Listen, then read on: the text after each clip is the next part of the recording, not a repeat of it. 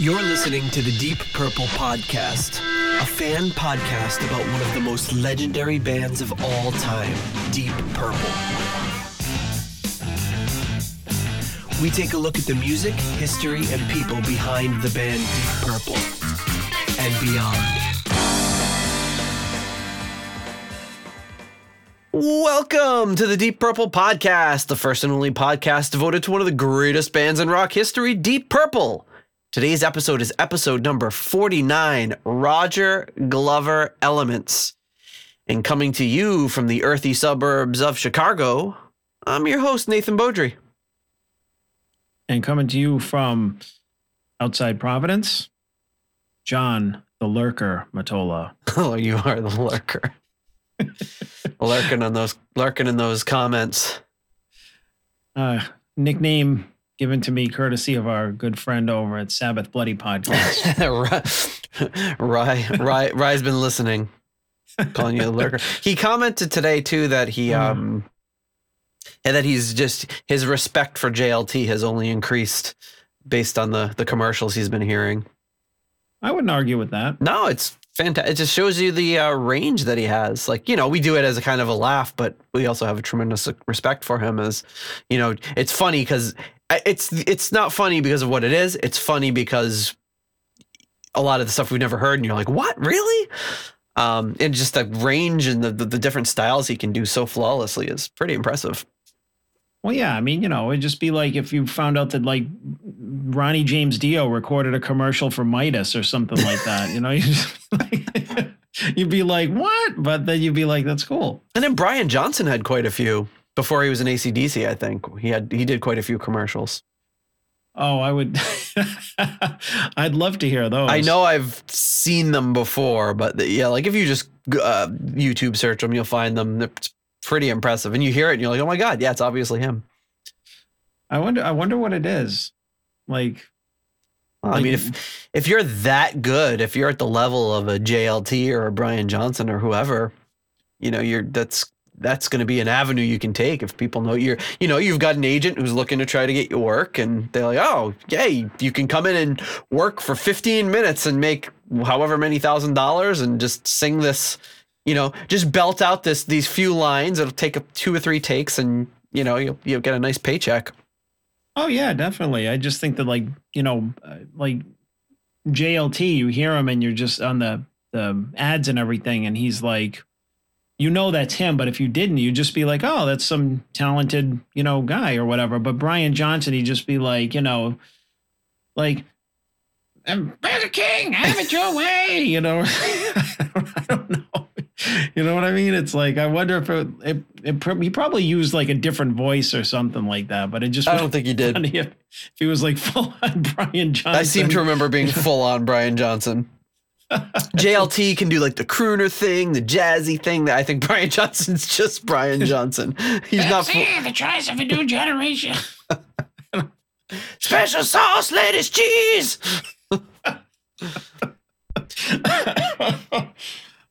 So, if you want to keep up to date on this amazing show, hopefully this is not your first episode listening to this great opening, but if you want to keep up to date on the show, please subscribe in Apple Podcasts or your preferred podcatcher. You can subscribe on YouTube. We've had a few bands recently. We'll see how this episode goes.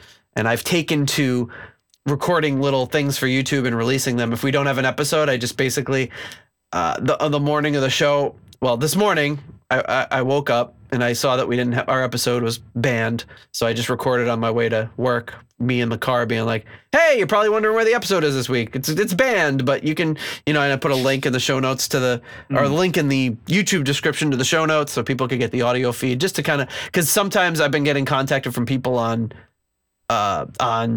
YouTube being like, it's really interesting that you did all the Deep Purple albums except for whatever it was, Fireball or Machine Head or something got banned. And I'm like, well, no, we did that one. It just got banned. And I give them the link. Now we can kind of release it right away and show people where to go. Yeah, I think it's pretty cool that you're doing that for that part of the podcast audience.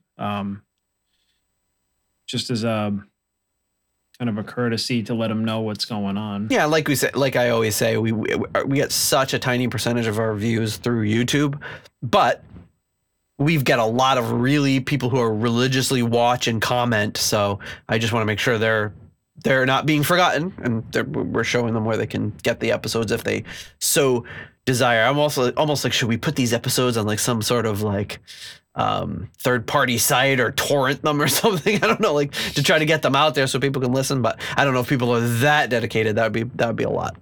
If you want to help support this show, you can become a patron on Patreon for as little as $1 a month. You can also do one-time donations or recurring donations on PayPal. Those links are at our website, deeppurplepodcast.com. And of course, the great way to discover the show is by leaving us a 5-star rating and review on Apple Podcasts and let us know what you think of the show. So speaking of our patrons, we've got at the $10 Super Champion tier, Steve Seaborg of NameOnAnything.com and AllTheWorld'sAStage.net, and Ryan M. At the $5 tier, we have Clay Wambacher, Greg Sealby, Frank Teelgard Mortensen, and Mike Knowles.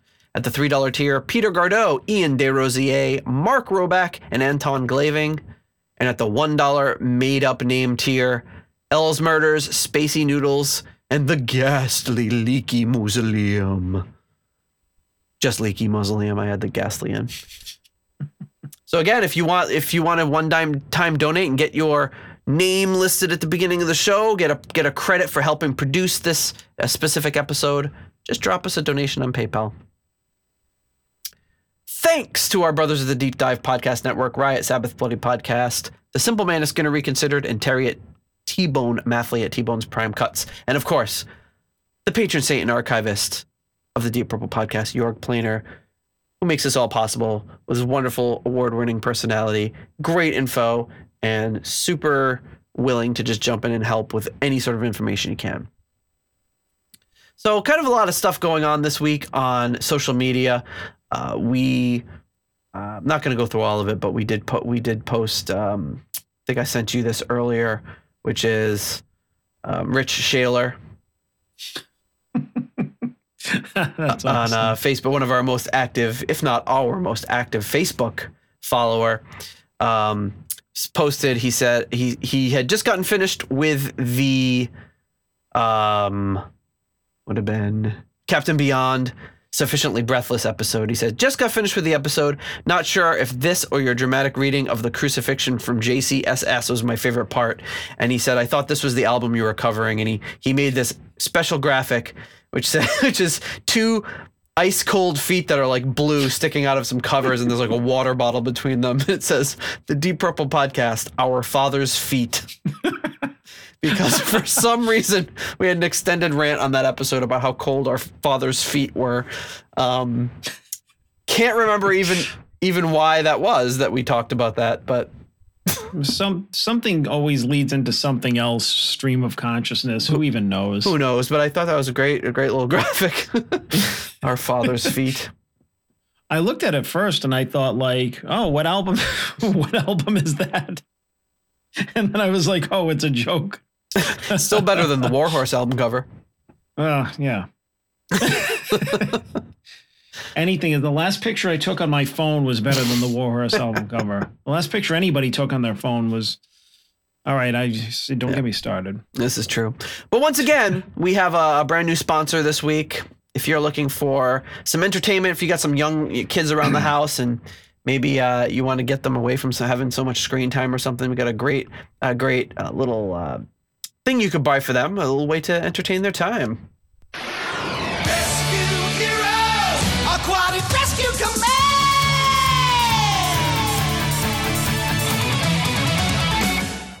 That's right. Fisher-Price's Rescue Heroes Aquatic Rescue Command. This is I probably should have researched it. Some sort of board game or something. I'm looking it up right now, actually, because I should have done this. Oh, yeah, I see the actual full commercial here.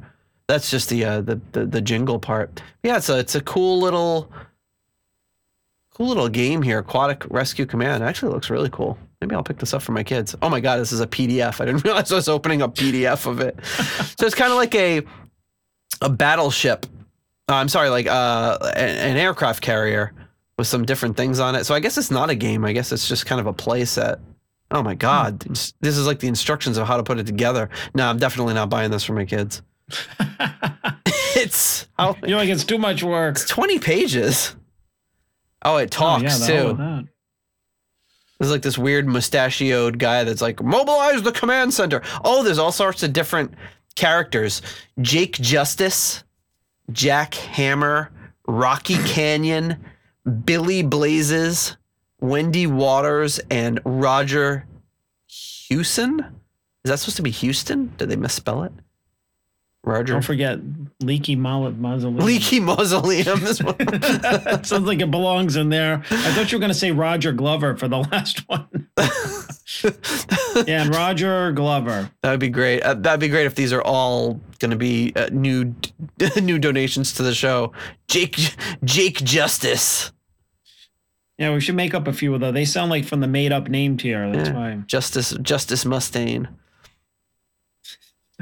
All right. So this week we are covering Roger Waters' Elements. Now we spent obviously Roger Glover's Elements, not Roger Waters. I was thinking Wendy Waters.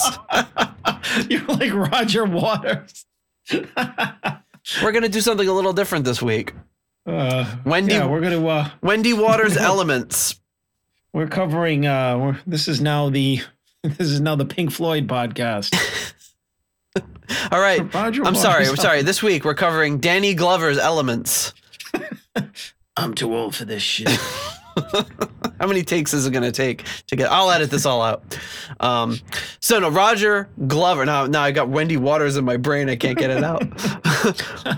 Roger Glover's Elements. So we of course covered Roger Glover's Butterfly Ball in our epic 4-part series on the album. This is, I like to say this album is like the complete opposite of everything that the Butterfly Ball is. The Butterfly Ball is 22 to 3 minute songs. This is 5, 6 to 8 minute songs. It's that was very poppy and everything. This album is a lot more atmospheric, a lot more. It's definitely very different. He's going for a completely different thing. And it came out in 1978. So he had written this poem and he writes about it. He says, I wrote the poem about a year before the album. The album came about because I'd been wanting to do an album for a while, but kept putting it off. The only way I'd get it done was to actually book the time, and then I wouldn't have an excuse. So this is what I did. I went to Musicland with Simon and Mickey Lee, meaning Simon Phillips, and spent a week laying down tracks over which I was going to sing. With a little help from Liza Strike and Helen Chappell, who we know from the Butterfly Ball and David Coverdale's White Snake album, who were due to arrive a week later. What happened was I got cold feet when it came to my singing and abandoned the idea. Rather than go home and forfeit the studio time and musicians I'd already paid for, I decided to try something really off the cuff, not to mention off the wall, based on that strange poem. It was exhilarating, actually, not knowing what I was going to do, or not knowing what I was doing, and just forcing myself to come up with something in the hour or so before the rest of them came into the studio each day. My only credo was that I really didn't want to use the electric guitar. I'd have enough of it, and I reasoned that it should be possible to make dramatic music without that crutch. It's a matter of conjecture whether I succeeded or not, but if one went by record sales, then I'd have to admit that I didn't. Only one piece of music survived from that earlier abandoned recordings, and that was used for the third section, Water. There are two other musicians that I would mention. Ronnie Asprey, the sax player from Backdoor, who sometime later gave me the unforgettable quote when I asked him what he'd been up to, and he replied that he'd had enough of doing sessions and was writing more, saying, I'd rather be an architect than a bricklayer. The other one is Graham Prescott, a super bloke and musician who orchestrated my ideas with a great deal of talent and zeal, and who sang whilst playing the electric violin. I'm indebted to everyone who appeared on that album, not the least of whom was Martin Birch. They gave me a lot of support when I needed it most. So that's kind of Roger Glover's little rundown of what led up to the album. So as he already pointed out, Martin Birch is producing and engineering, and Martin Birch also plays the acoustic guitar and does backup vocals on this album, which is this will be our first time, I think, hearing a Martin Birch performance, unless there was some sort of uncredited thing earlier that we weren't aware of. The great Simon Phillips, who Martin Ford once called the best drummer on the planet, is playing drums, tabla, and percussion. And of course, he was the drummer on our Whitesnake album, which we love so much. And then Helen Chappell and Liza Strike, who we've heard on, like I said, Butterfly Ball, Whitesnake, and Play Me Out, are moving up to lead vocals on this recording. Mickey Lee Soul, who was in our last, heavily represented in our last episode, with a lot of rollicking honky-tonk style piano. He's on piano, organ, and percussion on this album. And then Ronnie Asprey, of course, on saxophone and flute. And Graham Prescott on the electric violin, clarinet, and doing some singing. And then Roger Glover doing synthesizer, bass guitar, percussion, tabla, sitar, acoustic guitar, vibraphone, backing vocals, and production. And all the writing. So kind of a lot going on there. We get into the album art here. You've got a pretty simple album cover. It's pretty much just kind of a monochrome red and black here. What do you think about this album cover? It's pretty basic when you look at it. Mm-hmm. You know, it's like, you know that it means something. Like when I look at it, it looks like I don't know if you know what it is, but it looks like somebody took like a wave crashing up against the rocks and like tinted like the water red and black. It looks like the ocean. That's exactly what it looks like to me. To me, it looks like they were trying to make it look like it was lava. Yeah. You know, the elements theme, like the fire and the lava, but they were like, we don't have enough money in the budget to go to an actual volcano. Just take some pictures at the beach, go down to wherever the beach is in England, take a few shots, and tint it kind of pinkish. Tint it red, and we'll call it a day. It's very simple. It's kind of drab looking almost, but you know, it's effective. I would kind of think based on the feeling of this album that they would have gone for something maybe a little bit more, but yeah, it's kind of nondescript. Yeah, it is what it is. It's not anything to write home about, but it's not the album cover we were forced to look at last week. The back cover, it's got some snippets from the poem that this was all based on. It has all the basically production credits that I just listed with all the personnel. And then it has something on the back, which it gives credits. It says Bruce Payne for managing, Mac for the intro, Stuart Wicks for the equipment. Everyone was doing kind of cutesy things around this time. Like, remember, like on the Whitesnake album, they were talking about everyone's favorite drink or whatever. There was one other album where we talked about that too, where they inserted some other little quotes or gave people like little nicknames.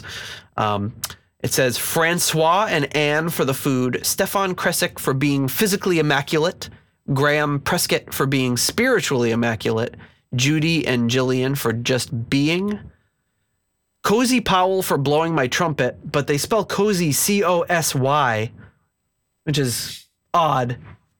I mean, it's on the back of the album, so I don't know how that made it through. Like, was Cozy... I mean, Cozy was established at this point. I was thinking, maybe it was like early on, maybe he spelled it C-O-S-Y. I don't really... No, because he was already in Rainbow and a bunch of other bands. Before, he was 78. Rainbow wasn't his first... I'm looking up... Yeah, I mean, everything... That would have been a typo. If you Google it, it's kind of bad to have a typo of somebody's name on the back of an album, but... and then it says Ken Randall for the image and Tony Cohen for the graphics. So Tony Cohen did the I don't know what they mean between the difference between the photo and the graphics. And I guess I just, maybe because I don't understand how they did graphics in the late 70s, but it seems like it should be, I don't know what I guess maybe overlaying the words onto the photos and finishing it. And Ken Randall is the one who took the photo of what we presume is a beach.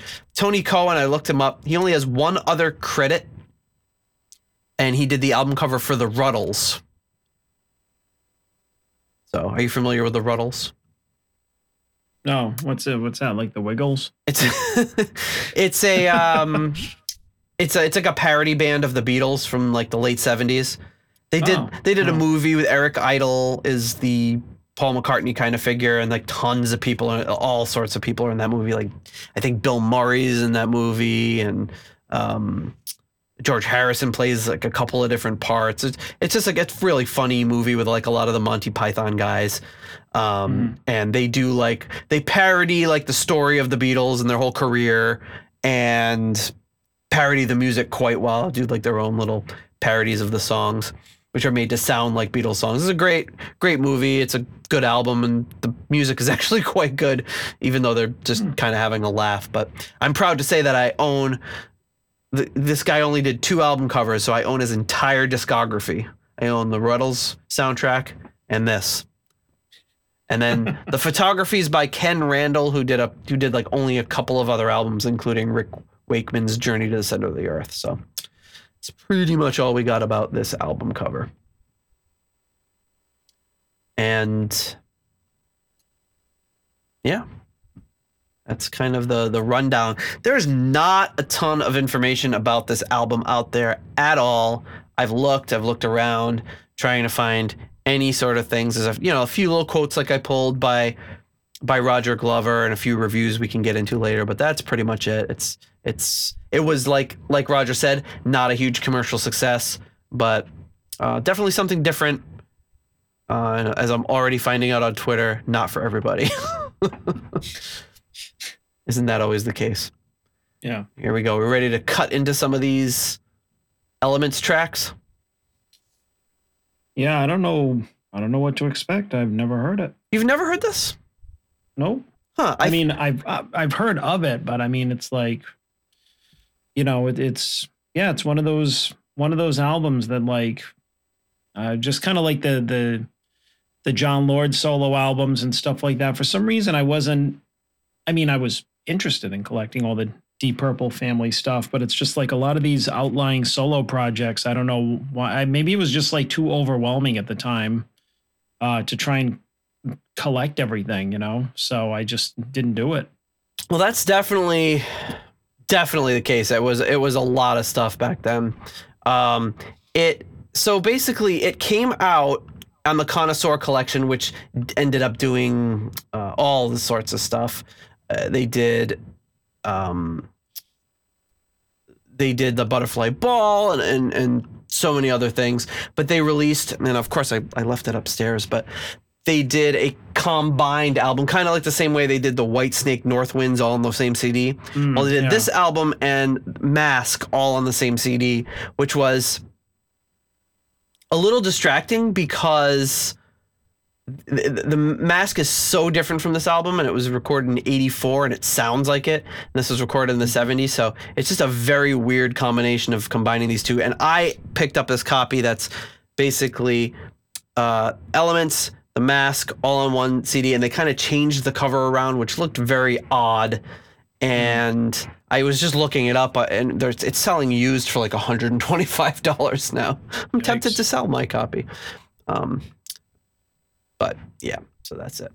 Okay, so we're gonna cut right into this album here. Let me get up some of these tracks, and they're all named after the elements. So the first track is called The First Ring. Well, clay, I guess, is not an element, but anyway, it's called The First Ring is Made of Clay, Earth, I guess, right? Yeah, so Earth. Yeah. Here we go. Starts off a little opening intro here.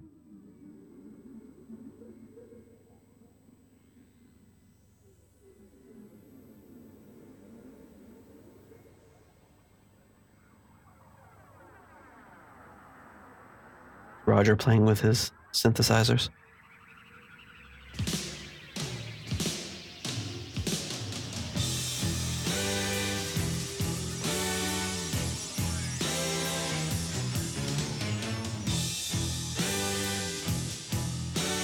So right off the bat, he's not using guitars, but he's still writing riffs. This is a riff. Yeah, like you could play this on guitar. But I really, I kind of respect that, you know, the challenge that he gave to himself of not doing that. Yeah.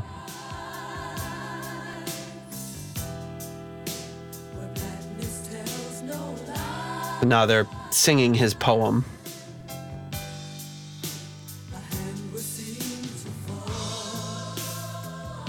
Wow, that's funny. How, like, I can tell that these are the vocalists from Butterfly Ball. That's how distinctive it is. Yeah.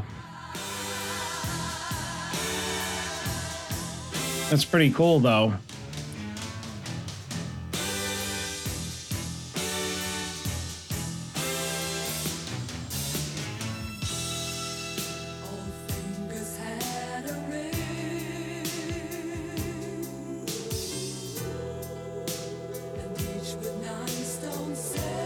This album kind of has a Pink Floyd-ish overtone to me.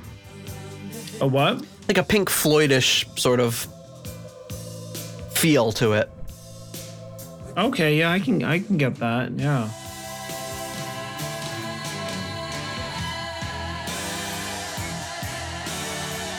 It's also got a very epic nature to it. Now, Roger Glover didn't. You said he didn't sing on this, right? He did not. Like he was going to, but then he changed his mind. Yeah. And then on The Mask, he actually does do the singing. So. Okay.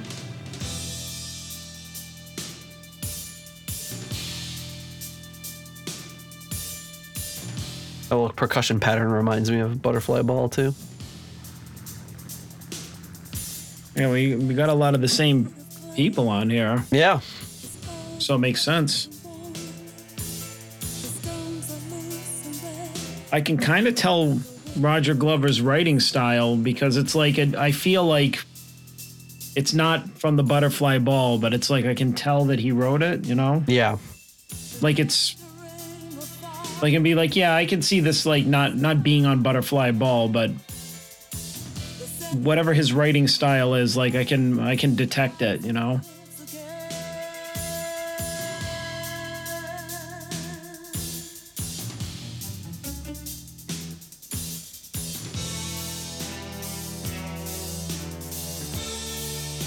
Nice orchestrations too. This is by sorry, no, that's the wrong one. The Munich Philharmonic.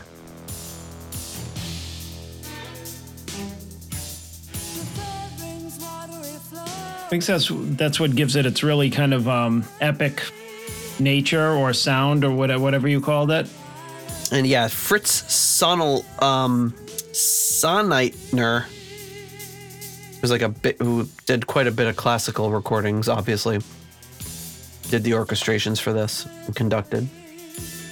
You know, kind of orchestrations and like synths, keyboards, or really orchestra sound, like no guitars basically. Yeah, and like you said, it was a cool challenge. And I think, you know, a lot of people have things to say about this album. And, you know, sometimes it's like, oh, it's not hard rock enough, you know, which clearly wasn't what he was going for. And you've got to respect the integrity of an artist wanting to challenge themselves and try something different, regardless of commercial success. Yeah.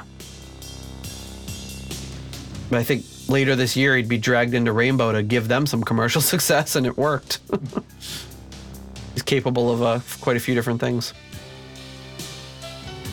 Well, yeah, I think I mean, if you think about it, that's probably why he was such a good producer, musician, everything, is because he didn't put himself in one box. Like, I mean, he did something like this, which wasn't as successful, but I mean, it's, you know, he went on to produce a lot of great albums and be in some really commercial eras of bands and everything, but who knows if that really would have happened if he didn't have this kind of like experience, you know, get this kind of music out of his system or be capable of writing this kind of stuff.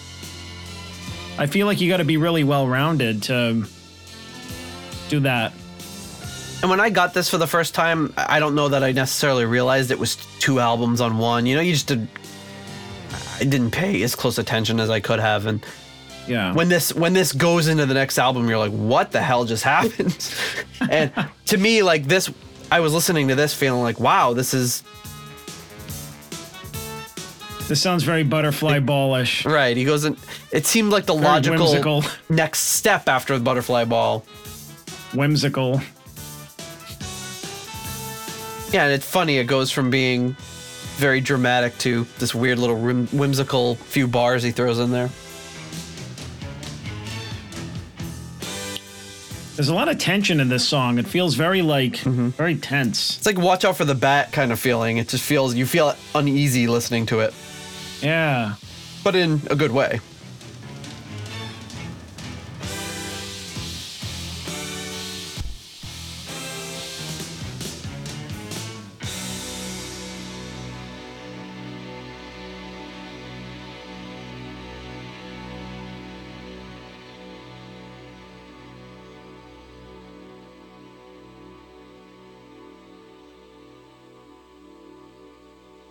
A very long trail off.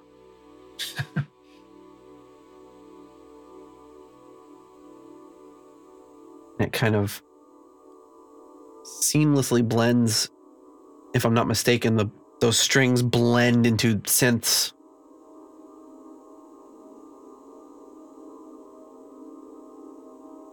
It's hard to tell where one ends and one begins.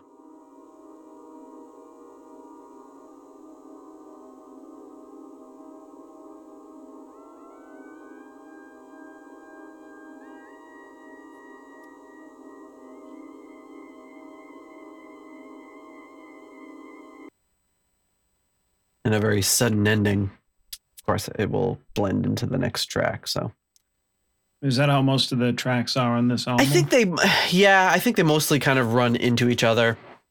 It's almost like one continuous piece of music for the 40 minutes or whatever, how long it is.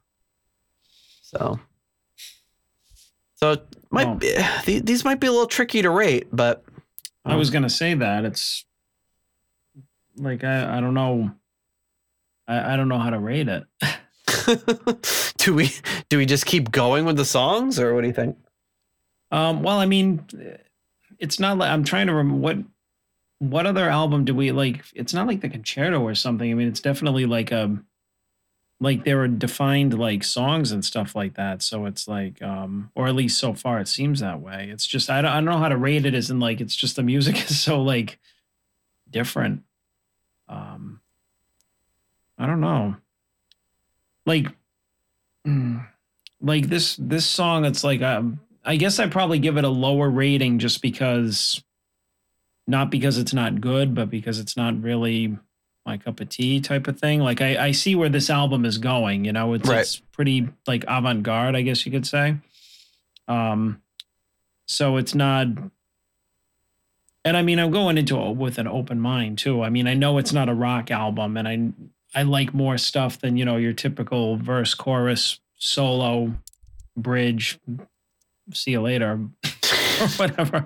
But I don't know. What do you give it? I give this one a 4 because I just like the mood that it sets. And I like that dum dum down dum dum down. It's like you said, it makes you feel sort of uneasy. But it's you know, and then when the kind of those vocals come in with Liza Strike and Helen Chappell singing like in that harmony together, it creates this different mood. It goes in this little whimsical do do do do do do do, and then, which almost sounds kind of like that little whimsical part in the concerto. Then boom, right in back into that, and I don't know. I like the mood it sets. I like the whole mood of this album. It's not an album I've listened to a million times, but something I dig out every so often and enjoy listening to.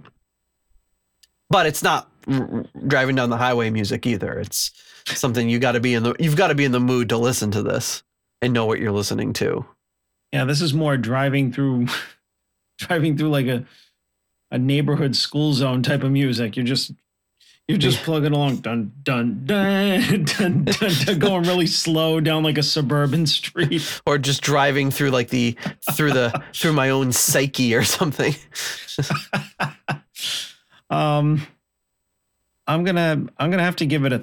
Oh wait, did I? No, not 4, 3. I'll give it a 3. All right.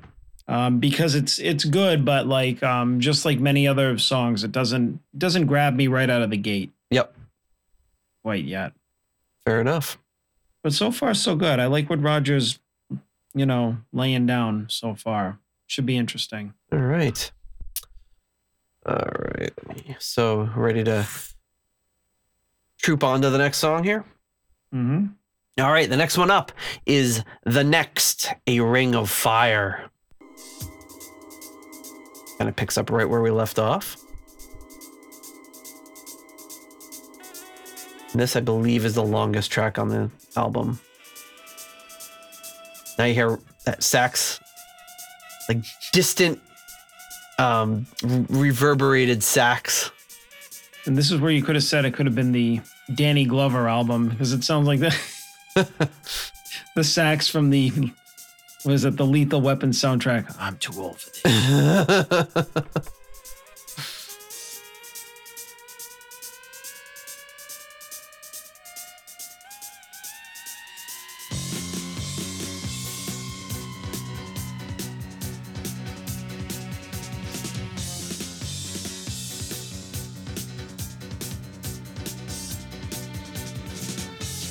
This has kind of a movie soundtrack feel to it.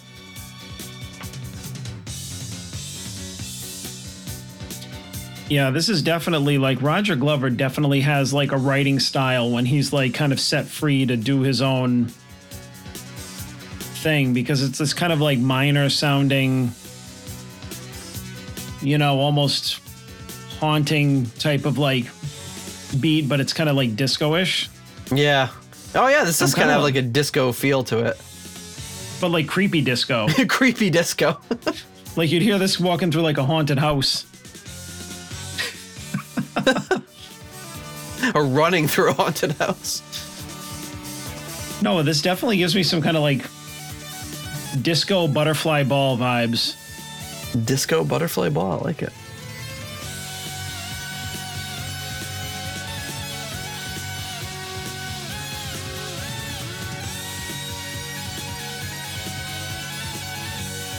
And they call this a lot of people call this a concept album, but that's great sax playing here. Well, I mean, I guess concept in the sense that the songs are all named after elements, so that kind of ties it together. Right, it's pretty loose though. But wouldn't the concept be like, I don't know the album, but wouldn't it have to be like there would be repeating musical themes throughout all the different songs? And that certainly is present, as we'll hear.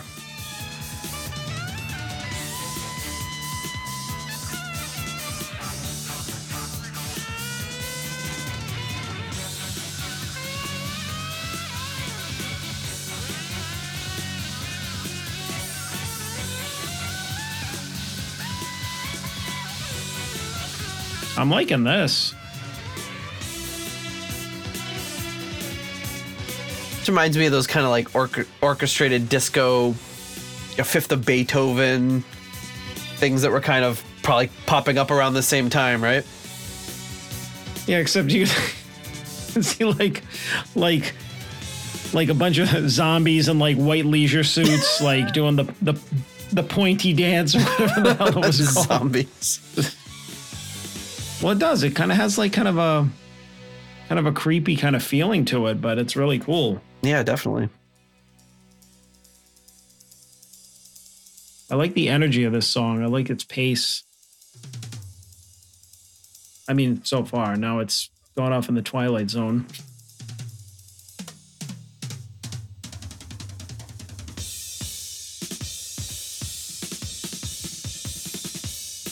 Really dry 70s snare sound.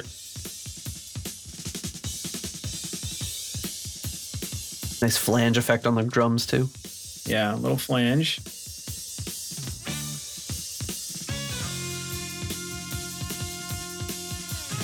Now it's almost like Billy Cobham territory. Yeah, I was gonna say.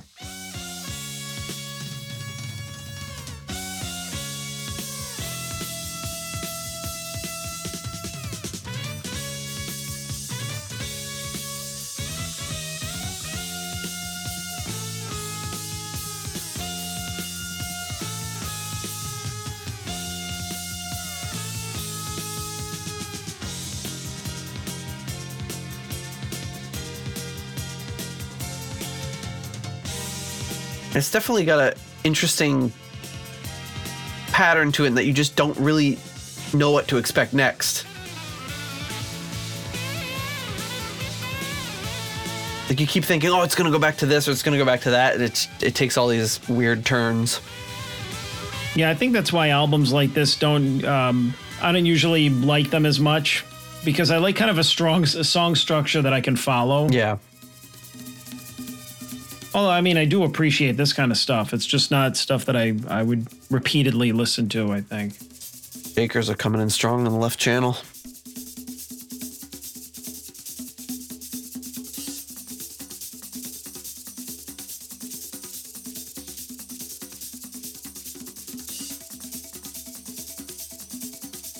You've got on this strong percussion stuff going on. At the very least, Simon Phillips obviously pulling most of it. Mickey Lee Soul also doing percussion, and Glover as well. But the three of them just going to town on all sorts of tambourines and shakers, tabla. I wonder why he didn't have the guy from what's his name back to do the tabla. The guy from Butterfly Ball was playing with why the hell can't I think of his name? Arthur. What's Arthur's name? I don't know. The guy who played Arthur in the movie. Oh, Dudley Moore. Dudley Moore's trio. Like, you get old sausage fingers in there to do some snaps. I know, like, right? If there only they had some snaps on this album.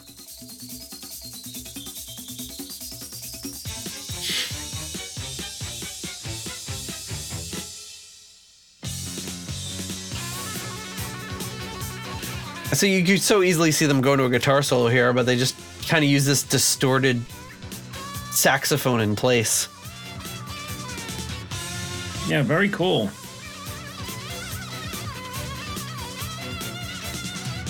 No, this is the violin, right? Yeah. Oh, yeah. They didn't know sax. You can't make a sax sound like that. It was the sax earlier, I think. Or maybe I was just not paying attention. Oh, yeah. That's the violin. I don't. Can you bend a note on a sax? What I don't know about the sax is incredible. My guess is it would be hard to bend a note on the sax. That's probably maybe something you can do with the reed. Oh. My claim to fame is that I made a saxophone make a noise once. It was a terrible, terrible noise, but it's so hard if you don't not used to playing like woodwind instruments, like how to get that reed to make noise. I have no idea how anyone can play woodwind instruments.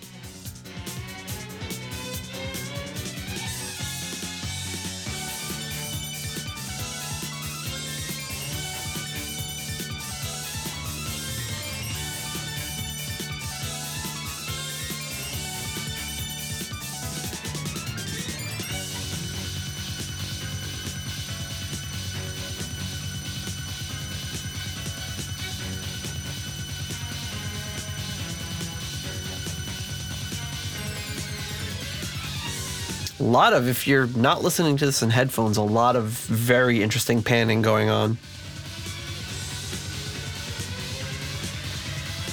Do you get the stereo mix pretty good on your end? I don't know if I get it as good as you do. Maybe you're just getting a mono mix on your end. Because when you're talking about panning or like something's coming in really hard on the left, I'm like, I don't really hear it as much. You're getting the mono mix. Sorry. I'm just like,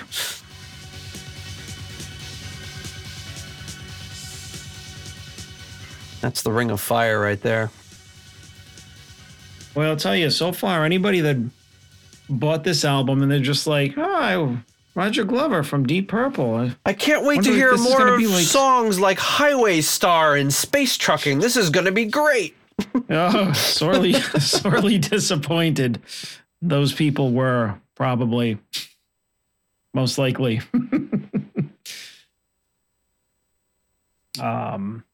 The Yeah, next A Ring of Fire. I thought it was good. You know what? I'm gonna give it a 4 because I appreciate its complexity and I liked the heavier parts in it. Like it actually grabbed me from the beginning. I liked it. Yeah. And it's cool because it goes into that like kind of lengthy percussion bit, but I like that. It could definitely have the possibility of getting old, but they kept it very interesting, I think. Yeah, drum solo on an album too is pretty cool. You don't hear that all. No, not at all. Yeah, I also give it a 4. I think it's really good. And like I said, it's hard to rank this in the same space that you rank like Machine Head or something, but because I think you have to be in that special kind of mindset to listen to this. Yeah. All right. Exactly. Next up, the third. So that would have closed out the first side of the album. Then we would have started the second side with this, which is The Third Ring's Watery Flow. That sounds really kind of dirty. Or I just made it dirty. I think it does. I just don't know why. Let's just leave it at that.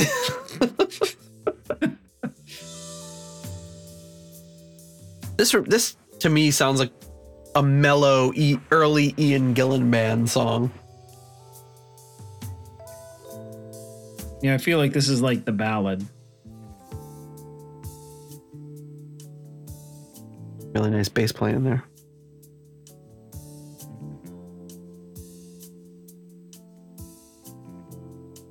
And like you mentioned earlier too, it's got like you were talking about the 70s drum sound and everything. It's very 70s production. But it's not that obvious because there's like so much kind of different musical instruments going on that you don't hear all at once on an album, that you don't really readily identify it, you know?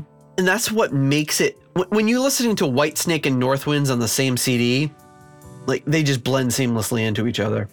Yeah. Listening to this and Mask on the same CD was so jarring. And the Mask has a lot of those 80s production elements that I do not like and I never have, but I have grown to appreciate that portion of it a lot more. Well, you know, sometimes these people probably just like throw these album, double album things together just to make some money. I mean, whoever did the Coverdale Whitesnake Northwinds thing, they got it right because those two albums are like companions to each other. Right. And you're getting 2 albums for the price of 1. It was a good deal. But from like a purist standpoint, it kind of bothers me. I just want them to be separated. Mm-hmm.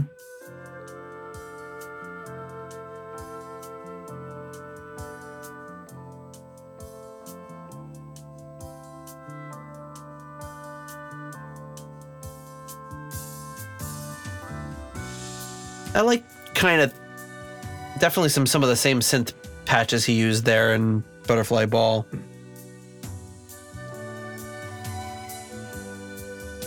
But I like how he tried to capture the feel of the element, the fire, the like intensity of the fire. This is like kind of the tranquility of the water and much more calm, laid back.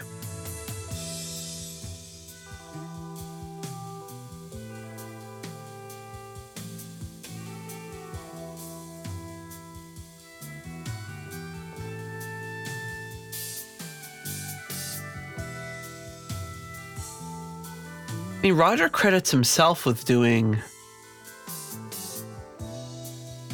a lot of the synth work, which is more technical than I'd expect from him on a synth. Mm-hmm. This is the flute. Ronnie Asprey playing the flute, and then Mickey Lee Soul doesn't get any synth credits, so obviously he's more technically proficient on the keys than Roger Glover is, but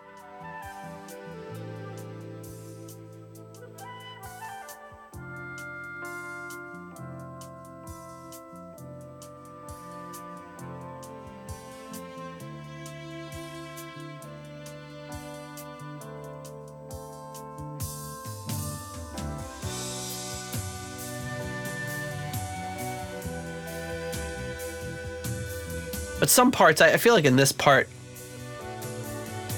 not that everything has to have vocals, but it makes you think like, what would this be with some vocals over it? Or at least parts of it.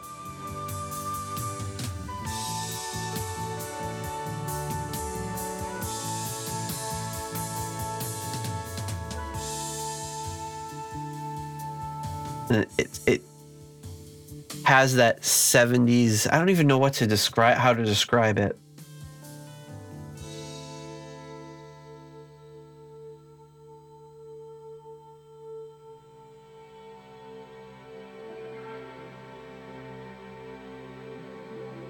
Oh man, just a 70s feel, production, whatever.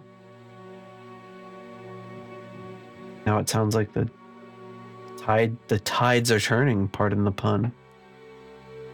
You've got some of those echoey, bubbly sounding things in the background. Like maybe we've gone underwater now.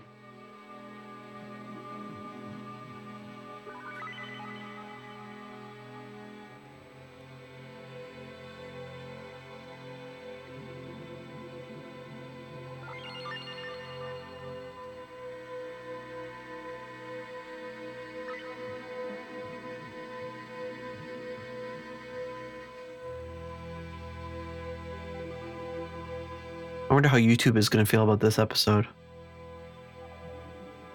Probably ban it.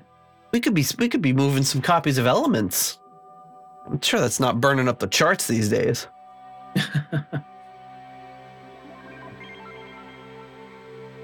Well, from what you've told me is that YouTube usually likes to ban like the lesser known albums. It's always the more obscure stuff.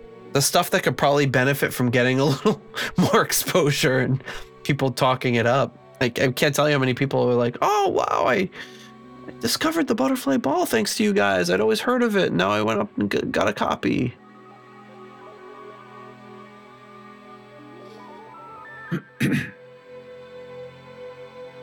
Now it's kind of sounding a little more like R2-D2.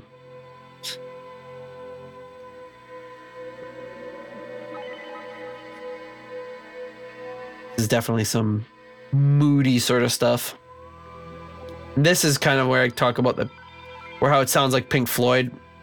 That doesn't sound so much like Pink Floyd, but it's more their style of these kind of long, drawn out, multiple minute segments like this. I think that's our you got a guitar first time hearing guitar, I think.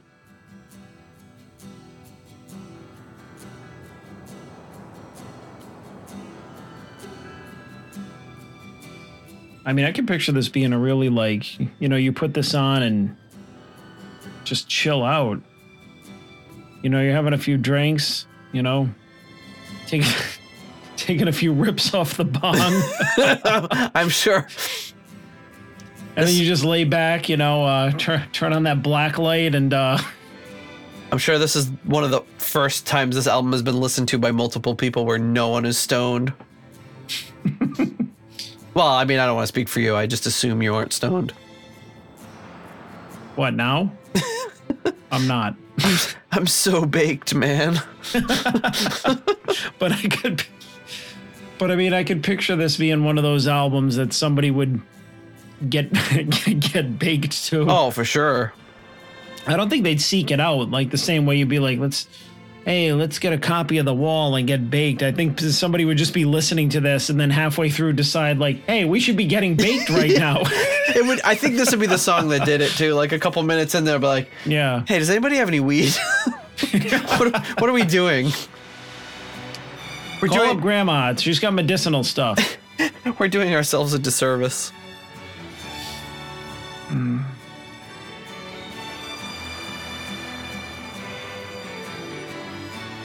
We're like, hey, But you don't need that for it to be good. I'm just saying that's the vibe that it gives off. when the lion roars for the third time, start up elements.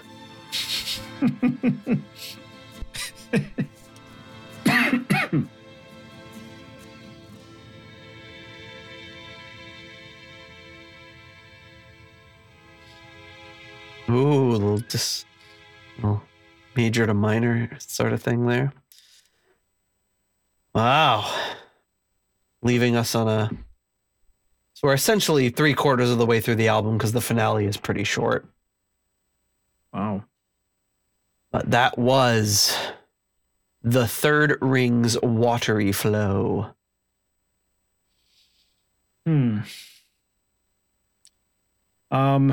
It had some good parts in it.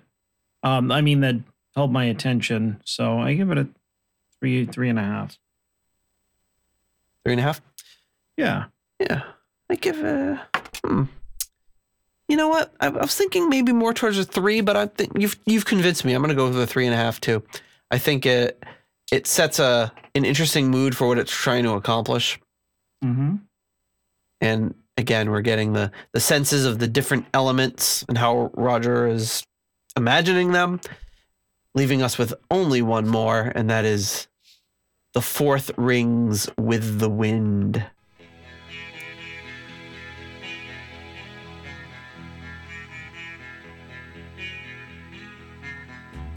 Wow, Now, nice. we heard about the sitar. I can only imagine this must be the sitar. Which, who knew Roger Glover could play the sitar? I didn't.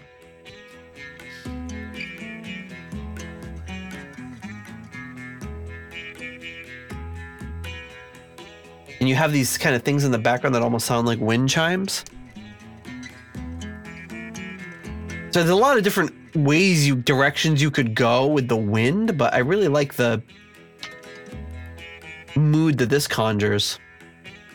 It could be more of like a wind, like a tornado or a hurricane, kind of powerful sort of thing, but he's going with like that gentle calmness of the wind.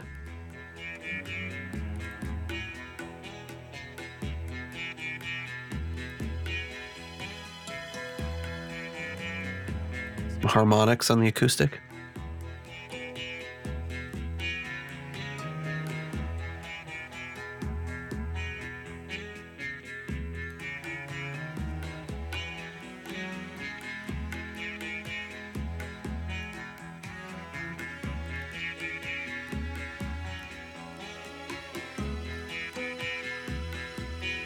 I mean, you've only got to assume this wasn't being looped.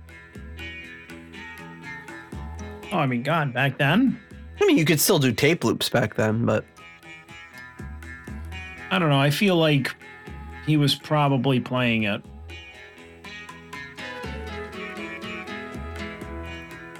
I've never played a sitar, so I don't know how easy it is to keep up this rhythm. You hear the vocals in the background there.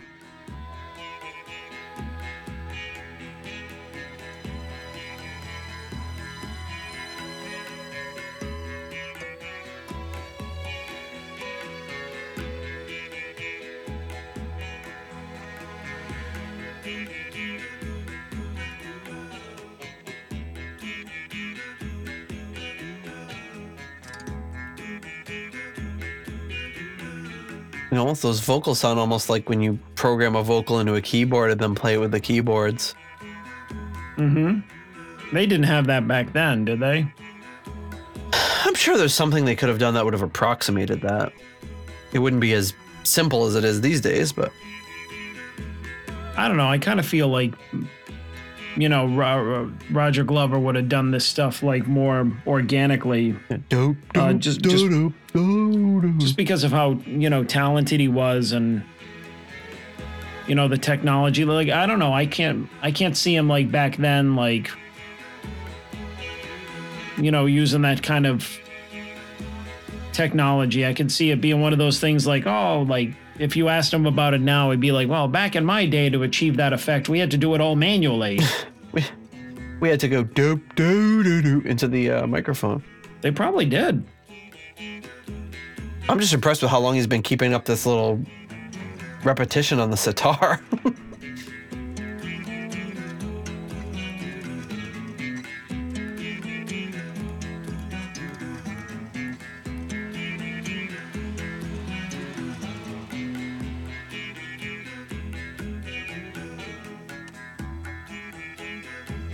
It would be, I don't think it happens, but it would be interesting if the wind came in and changed a little bit or got more aggressive towards the end. Turned into like a tornado. You just hear it sound like somebody knocked the drum kit over. It just speeds up the sitar riff until it totally falls apart. I'm just thinking of things more like ridiculous. Like, you know, you hear like a keyboard hit the floor and then somebody go, ow, my toe.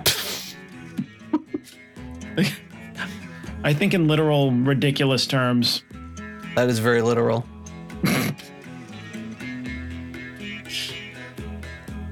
No, but actually, all seriousness, that would be interesting. But I feel like he's setting that mood of like this pace is probably what it's going to stay. Oh, yeah, for sure.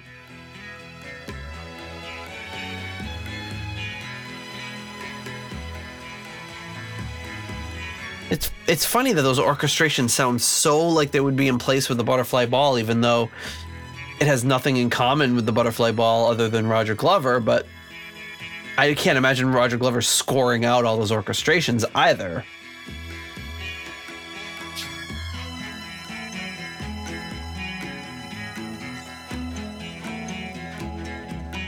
But maybe he is. Maybe I'm underestimating one of my musical heroes.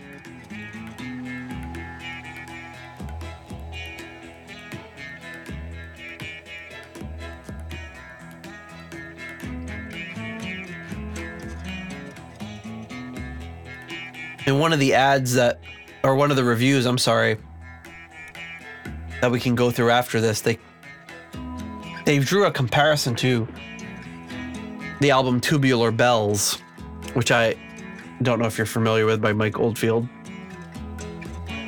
Yeah, the one that the theme to The Exorcist was it was made famous. Oh, is it? I'm not sure. I just know the album from our friend Paul's father had it and would play it. But it was a no no no no no no no no no no no no no no like that. That because I kind of hear that here a little bit. Yeah, like I hear the Tubular Bells thing now, but when he drew the comparison in the review, I was kind of puzzled. I admittedly am not a huge expert on Tubular Bells by any means. I've only heard it a few times. I mean, I think there was a portion of it which was made famous by being the theme to The Exorcist. Makes sense. If it's the same one, so I'm not wrong. So that track ends with the wind. Kind of, we hear the wind howling and blowing at the very end. The fourth ring with the wind. I really like that one. I like how he basically had that melody line from the sitar and like basically built the whole song around it. Mm-hmm. Like different things coming in and out, and it's just that one kind of repeating. But it was pretty cool. Four for me. Yeah, I liked it. I'm gonna give it a 3.5. I also really like it. I like the mood that it sets. I like that. To think that you'd have a sitar going for 6.5 minutes doing on the surface. If I heard that, I'd be like, oh no, I don't want to hear this. But I think it, like I said, this album sets a mood. It's very atmospheric. It just kind of takes you through these different acts very methodically. And it's not super rigid or structured. It just goes through all these different parts, and I always have enjoyed that. So, all right, that brings us to only one left, the shortest song of the album, only a couple minutes, and that's the grand finale here. As we talked about themes, here they are coming back.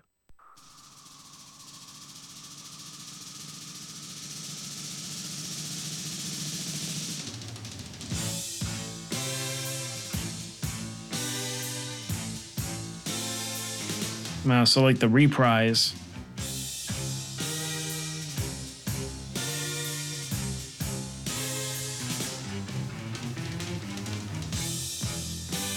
I think the key's jumping around a little bit more now than it was earlier, if I'm not mistaken. Which I never noticed before.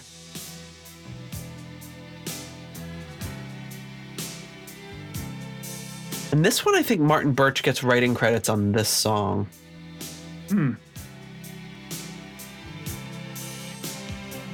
I'm not mistaken. Yeah, the last two songs, Birch gets writing credits.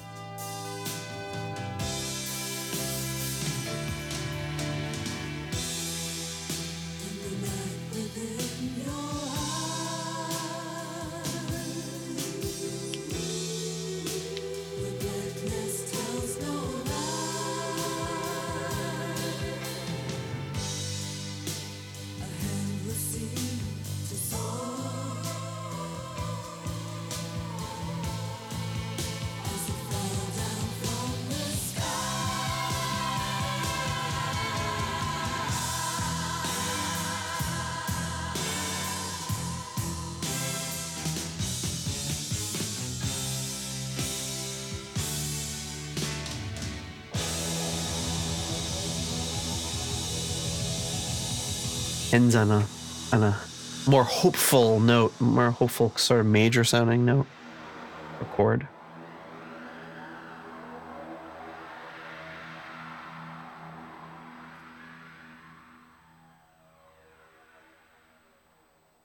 That's it. That's the finale. It's funny. It's longer than a lot of the albums we've discussed, but it seems like it goes by quicker. Yeah, it really did. It really did go by quick, I feel. Even though I think the Elf album was like we talked about last week, or no, I don't know how long the Elf album was, but I know like the Captain Beyond, the Sufficiently Breathless was like 32 minutes, but it's got multiple songs, and this one just seems like it's over in a flash. Yeah. But I like how that one ended and just it brings in the theme from the beginning. I like you just get those vocals in the very beginning of the album, you get them at the end, and they're sandwiched between all this kind of atmospheric things. It reminds me of my favorite Pink Floyd album is Animals, which follows a similar format, which is kind of it opens with this short little song, then has three immensely long songs, and then it ends with the kind of reprise. And in the midst of all those songs are lots of very long, like atmospheric sort of sounding stuff, long instrumental solos, but you know, it just kind of goes all over the place. It's got a similar structure to that album and the same number of songs. And I remember we were playing that, like, we must have been in like 10th or 11th grade. And I think I was playing that CD out in our garage.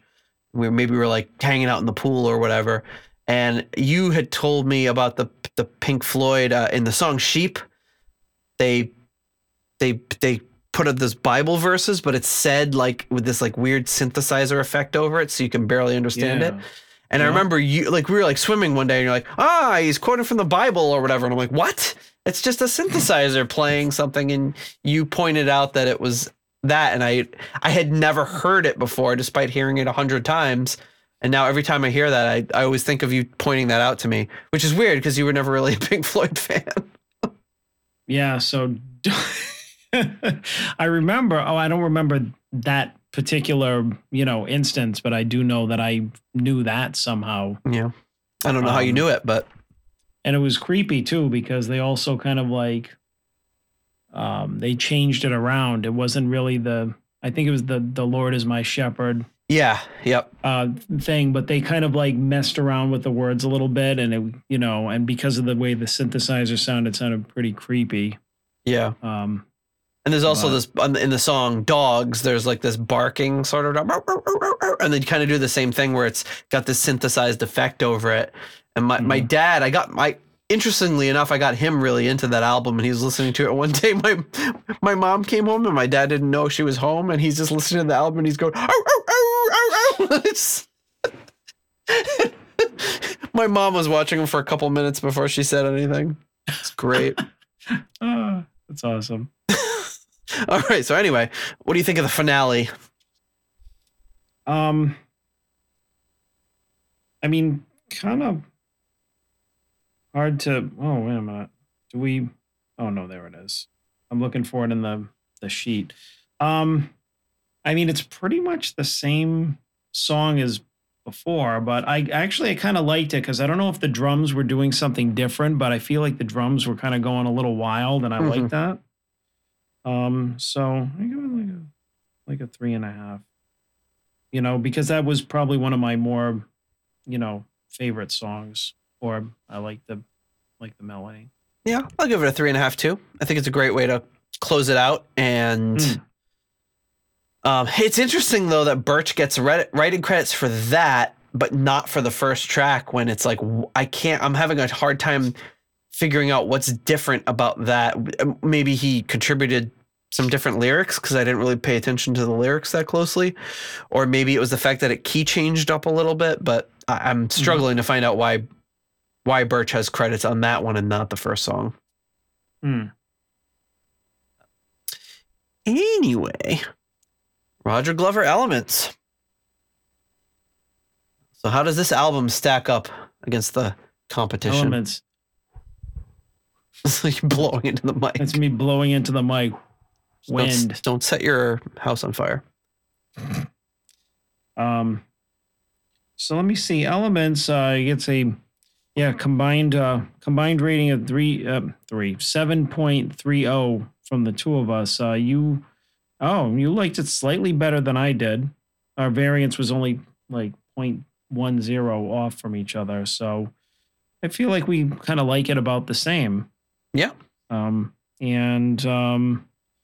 It kind of sits in the same ratings as like Malice in Wonderland. Play Me Out, unusually enough. I kind of boosted that one a little though. Yeah, you did by quite a larger margin. Yeah, that was one of our bigger variants. Our second biggest variance ever was on Play Me Out. But I would say elements and maybe like Malice in Wonderland. I could see those being similarly, because they were kind of, although that was more song based, I don't know if there's anything else like Cher Kazoo. It's not kind of fair to rate it against that. Fireball, oddly enough. Wow. And it was almost the same variance between the two of us. So, but I mean, that album and this one are like night and day. So yeah, it's hard to rank this along the same lines as Fireball because it's just they're trying to achieve different things. And like you said, if somebody in 1978 walked into a record store like, yeah, Roger Glover Elements is gonna be a nice heavy hard rock album, they're going to be pretty pissed when they get home and find out there's guitar in it for about 30 seconds. It's acoustic playing harmonics. Boom, boom, boom. But overall, I think really, really interesting. Yeah. I don't like it's one of those that we've talked about. Like I wouldn't, blasted, driving down the street, maybe put it on if I was like trying to chill out, like put on the lights back here and, set some kind of like psychedelic mood or some kind of like, some kind of different mood, but not one of those you'd put on every day. No. All right. But yeah, it's good stuff. I think it's really cool. I think it's one of for good or for bad. I know some people are going to be listening to this being like, "Are you crazy? There's no guitars. It sucks." But for good or for bad, whichever way you feel about this album, it's one of the more interesting things in the extended family, in my opinion.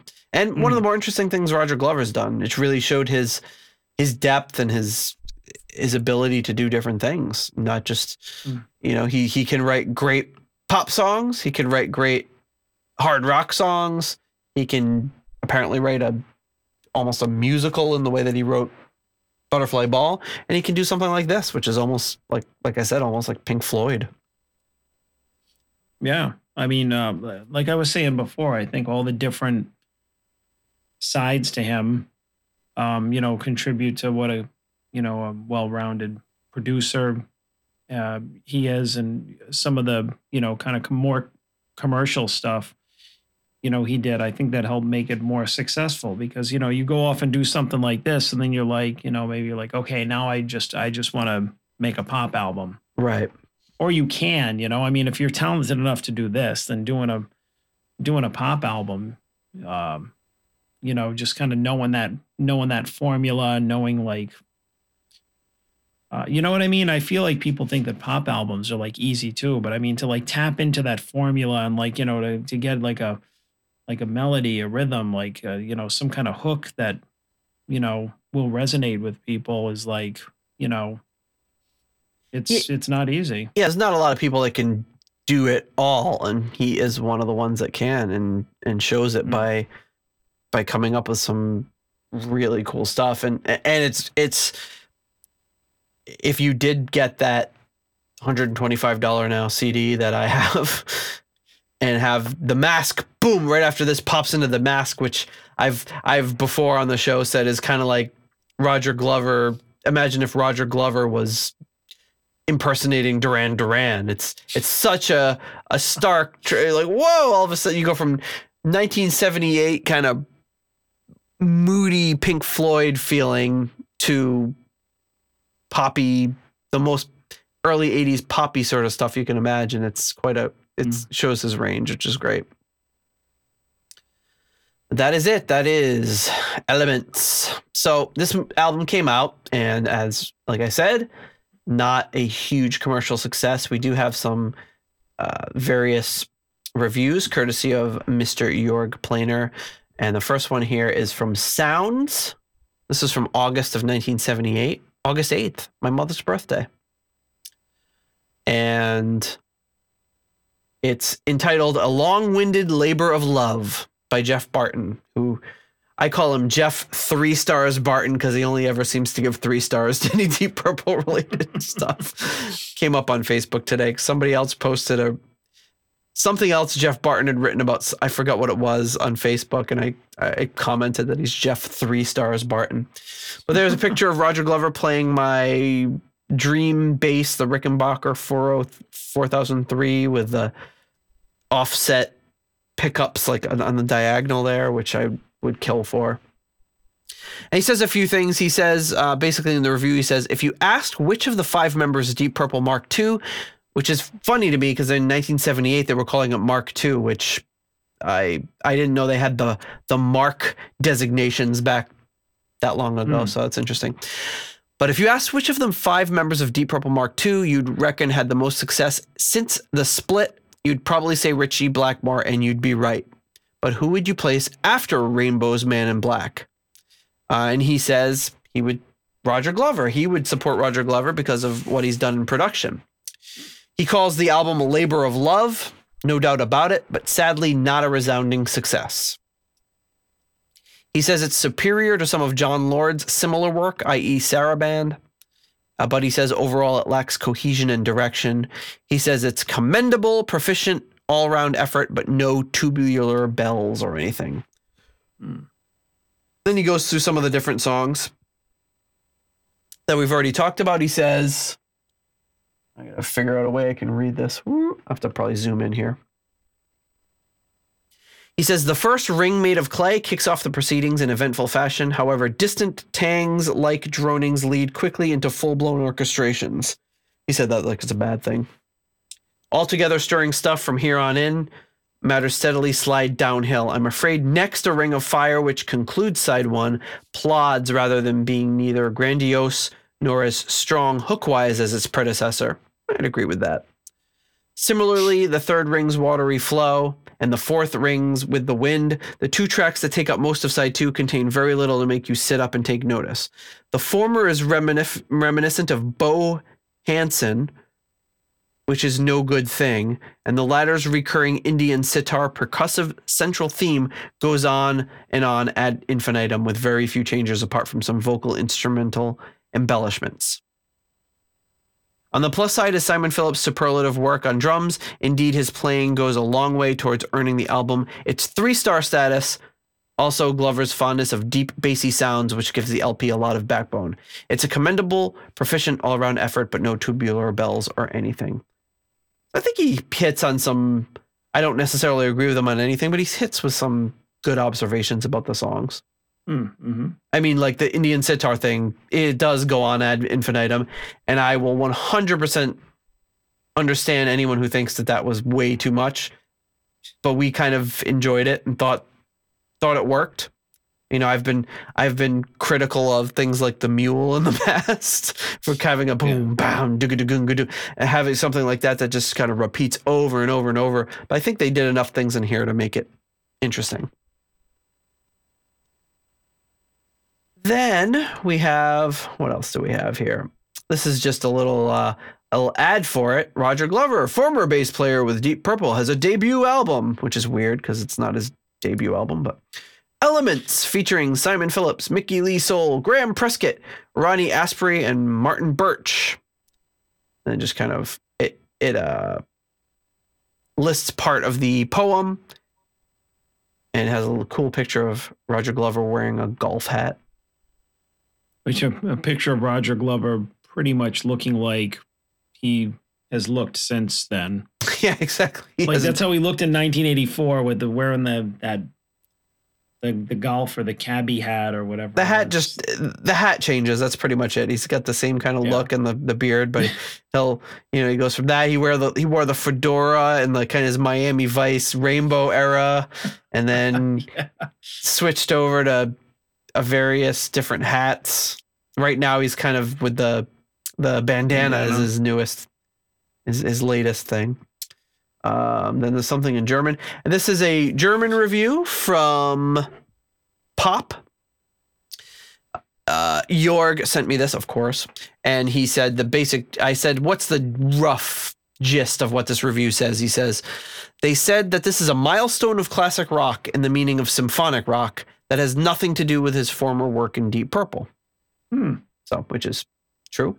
So they gave it a nice, there doesn't appear to be any sort of rating on it, but sounds positive. And that's kind of, it's hard to find too much crazy press about it because he didn't have, I don't think, a lot of backup from the label on promoting this one. I'm sure, yeah. That's it. That is Elements. In the news, actually, I probably should have brought this up at the top of the show, but as I mentioned in our last episode, Nick from Pot of Thunder sent us a little teaser of this amazing Deep Purple in-store display kit that he had, and he said he would send us over some better photos, which he made good on. And first of all, he shows a picture of this mailing tube on his carpet, which is so much cleaner than any of my carpets, so I commend him for that. Even if I've just vacuumed my carpet, we'll probably have Lego pieces and little bits of food my kids have dropped in it. So good for you, Nick. So you got this great mailing thing, and then there's 4 of the 5 members here. So this is a picture. So there's kind of these monochromatic. That's nice pictures. Yeah, beautiful and in great condition. They're in beautiful condition. Picture of Ian Gillan there. There's a picture of Ian Pace, and it's weird. It's kind of like a polka dot, and then monochrome sort of pictures of them. So Ian Gillan is kind of a pinkish color. Ian Pace maybe more of an orangey color. It's almost going across the spectrum. It's like Richie Blackmore looking like the cover of Radiohead's The Bends. In a deeper orange color, and then the green color Roger Glover. And sadly, he does not have the. He said John Lord must have got lost somewhere. Oh man! But That sucks. They are absolutely beautiful pictures. What a find to be able to have this sort of piece of history here. I did reach out to Jorg about this because I was like, hey, like, have you ever seen these? He wasn't even really familiar with them, but he did send me a link to a similar thing, which ended up being, it's not exactly the same, but he has it,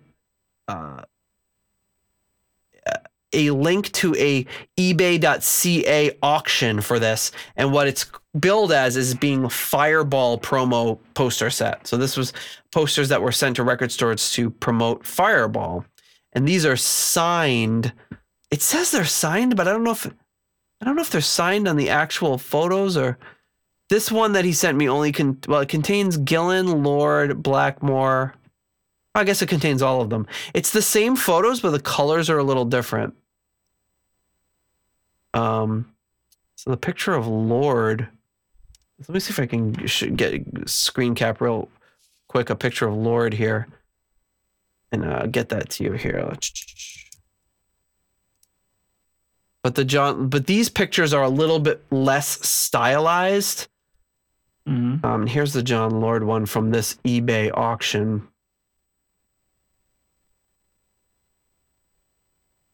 So they're a little bit more like actual photos. And they say it's signed, but I don't know if it's signed like a reprint or if it's actually signed. Yeah, it's hard to tell. But this is going for $800 Canadian. Yeah, it definitely looks like it's from the same set.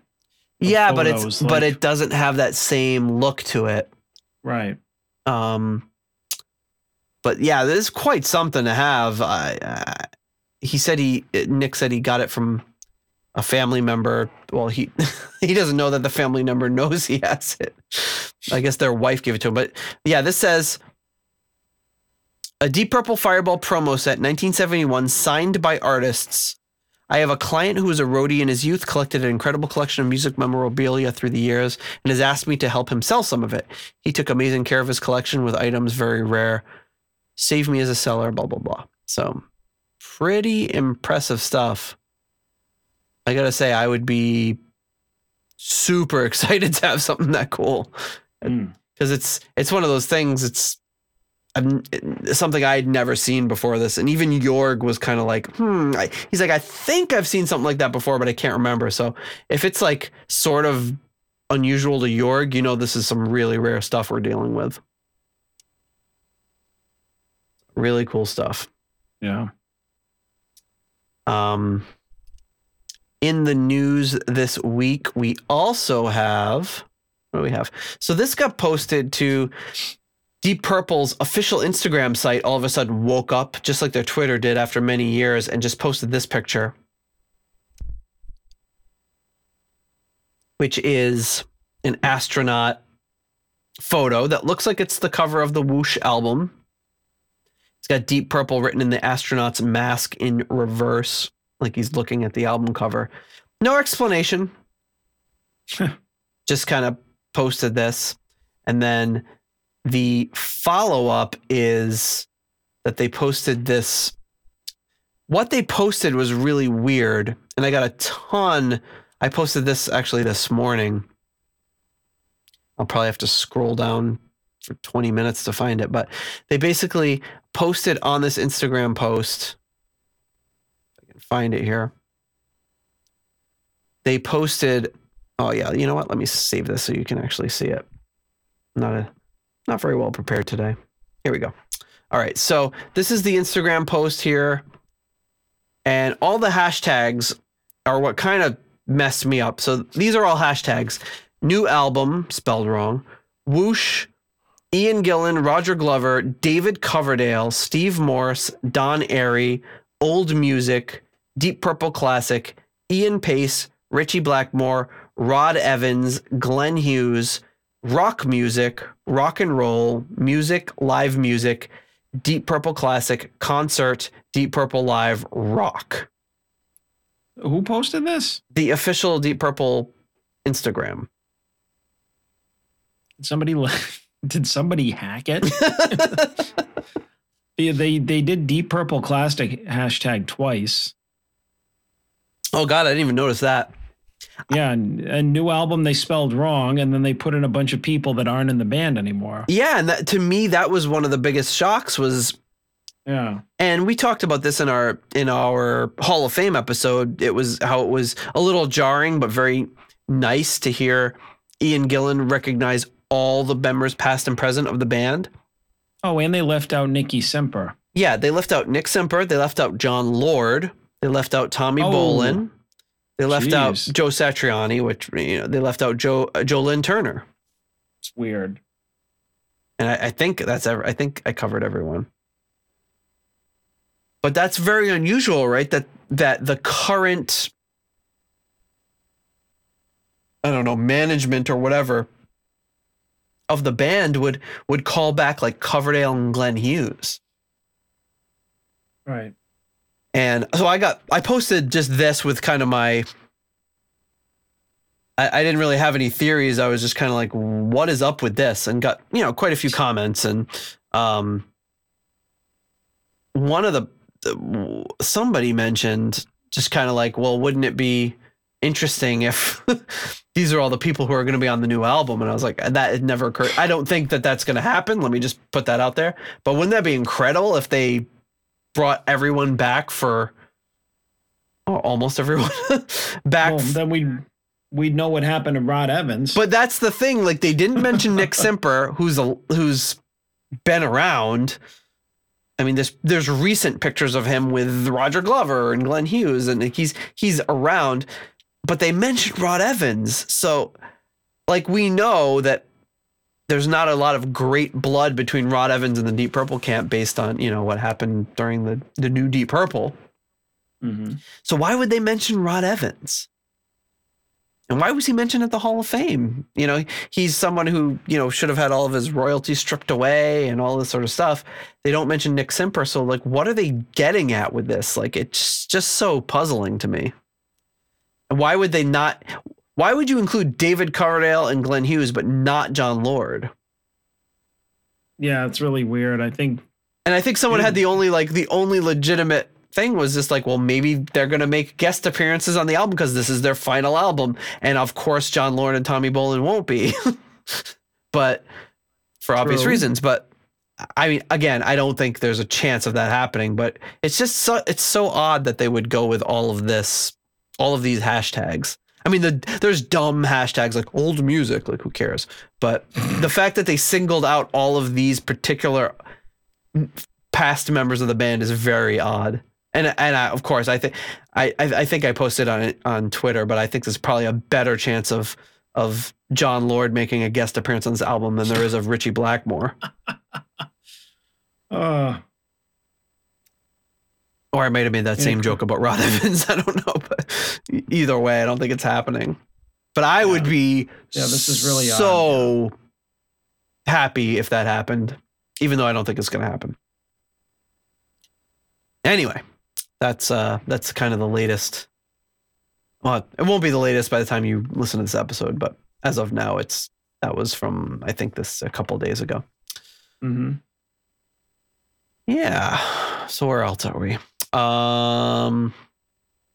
Yeah. So what I talked about earlier, that whoosh picture, the actual picture with the hashtags, Jorg apparently nailed it right away. He was like, maybe they're doing this because they're going to release the song Whoosh as a single. And of course it came out today that they are. On April 18th on German Record Store Day, they're going to be releasing this as a single you can purchase. So I think it'll be the song Whoosh. So that's kind of interesting. I don't know if it'll be made available in any other formats, but if so, we'll see. And then, yeah, with that, that's kind of all that's really in the news, which leaves us only with This Week in Purple History. This week, the week this episode comes out, will be March 30th through April 5th. And that means on April 3rd and 5th, both those days in 1975, the Deep Purple Band was performing for what would eventually be released as Made in Europe. So those 2 dates were what you used on this album. And widely regarded, I think, as one of Deep Purple's greatest live albums of the 40,000 of them that are out there. So an obvious, it's one of my favorites. I love it. Of course, we love it, but one of my favorites. And of course, I have Steve Seaborg's amazing Made in Europe journal that he made me with the actual vinyl right there.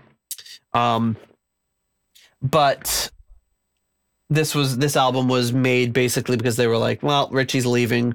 We better get some live performances so we can milk this for all it's worth and sell at least one more album.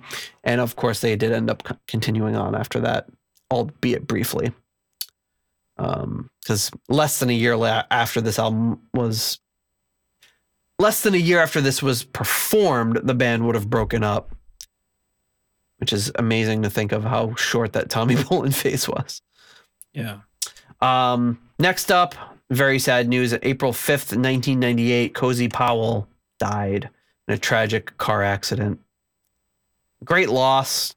Terrible that it had to happen so suddenly and so terribly, and amazing to think of what he would have been involved with had he stuck around. And then on April 4th, 2014, the concert celebrating John Lord at the Royal Albert Hall with Rick Wakeman and Glenn Hughes and Bruce Dickinson and all that. It was just an incredible performance. Deep Purple obviously performing. They celebrate his compositions. They celebrate his kind of some of his greatest hits with performances by all these great performers. And then they have a kind of Deep Purple only celebration with guest vocalists. So really, really cool stuff. Have you seen this before? No. Oh, you haven't? Oh, I don't think I have. No. Yeah, I don't think I've seen every single bit of it. There's a few parts of it that I've seen, including like, of course, I immediately gravitated towards This Time Around. Glenn Hughes does a kind of a tribute to him, and it's really had me a little misty-eyed seeing Glenn Hughes be completely over the top Glenn Hughes, but also celebrating the death of his former band, or it's not celebrating the life of his former bandmate and the one song that they really wrote together, just the two of them, and hearing him sing that was really moving. I mean, it's I can't wait to cover this someday because it's such an incredible performance. Completely Glenn Hughes just like going out of, like, I could see how a lot of people would be like, Glenn Hughes, tone it down, what's going on? But to me, it was just very emotional to hear him like just giving everything he could into his voice to sing that song and celebrate his dear friend is pretty special. Mm-hmm. But yeah, that's all I got. That's all I got for this week in Purple History. I'll have some links to the show notes for some of the resources you can look at if you want to check out some more stuff about Elements. With that, I think we're making a wrap on this latest episode of the Deep Purple podcast.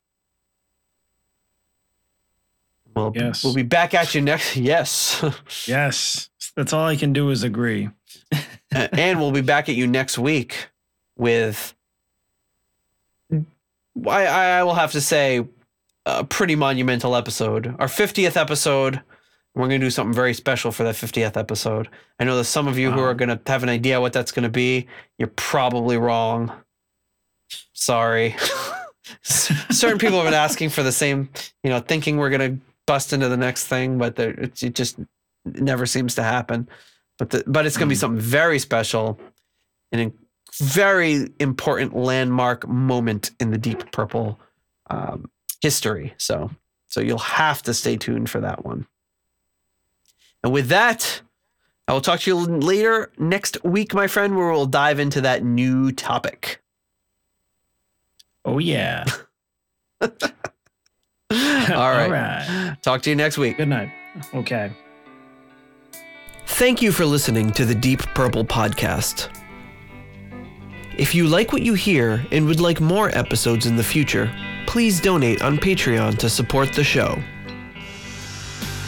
You can also give us a rating on iTunes to help new people discover the show. You can follow us on YouTube, Instagram, Twitter, and Facebook for show updates. See deeppurplepodcast.com for more details. Thank you for listening.